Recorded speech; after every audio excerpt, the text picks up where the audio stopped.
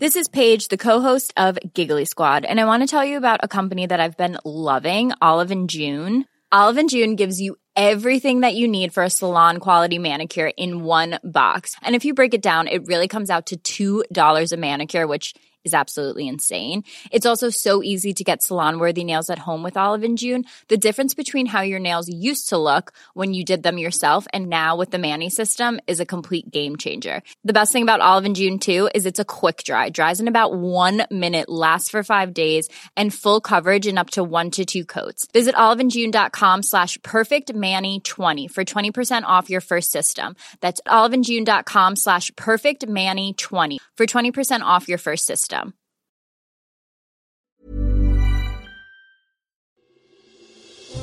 Question of the week from the Naked Scientists.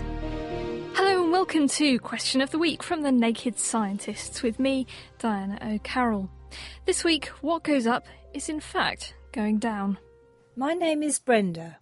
When I was on holiday in Barbados, there was a road that seemed to defy the laws of gravity. If you placed a football at the end of the road, which was quite steep downhill, the ball moved up the hill. I thought it was some kind of optical illusion at first, but tried it myself, and the ball did indeed move uphill against gravity. How is this possible? What could possibly cause this effect? Amos Storkey has the answer. From the description, I would hazard a guess that this happened on Morgan Lewis Hill, which is in the St Andrews district of Barbados. In fact, there are quite a few places like this in the world. They're often known by names of the Magnetic Hill or Gravity Hill, and they are basically places where your eyes deceive you into believing a downhill slope is in fact a slope uphill. So what makes us think that down is up?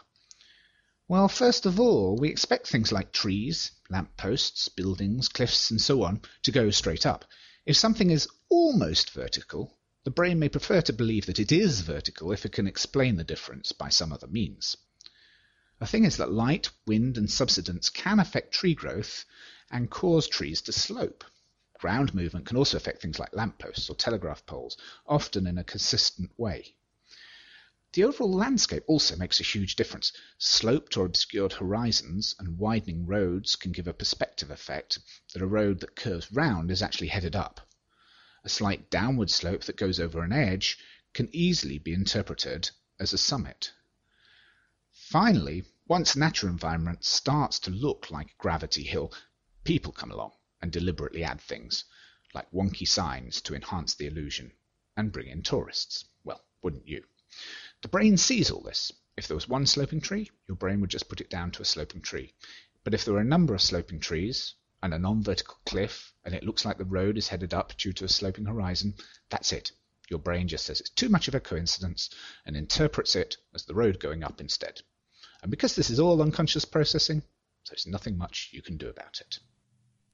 Amos Storkey, lecturer in the School of Informatics, University of Edinburgh. If parts of the landscape around the road, such as trees and signposts, are at odd angles, these can confuse your brain into thinking up is down.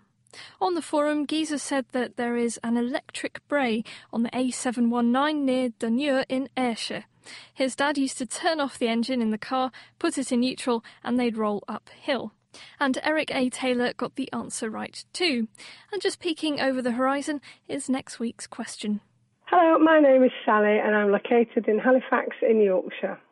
My question is, when there is a new moon in England, is the moon in Australia the same, or because this country is on the other side of the world from us, is the moon either a day earlier or a day later quite full? Is the moon always doing the same thing on the other side of the world? Let us know what you think by emailing chris@thenakedscientists.com or by writing on the forum, and that's at thenakedscientists.com/forum. Question of the Week is part of the Naked Scientists podcast and supported by the Wellcome Trust and UK Fast. Look us up online at nakedscientists.com.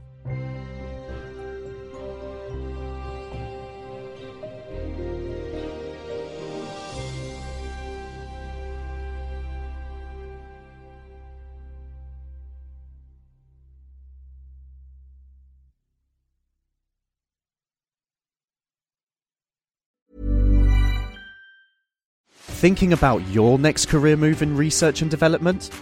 Then it's time to make your move to the UK. The nation that's investing £20 billion in R&D over the next 2 years. The nation that's home to 4 of the world's top research universities. The nation where great talent comes together. Visit gov.uk/great talent to see how you can work, live and move to the UK.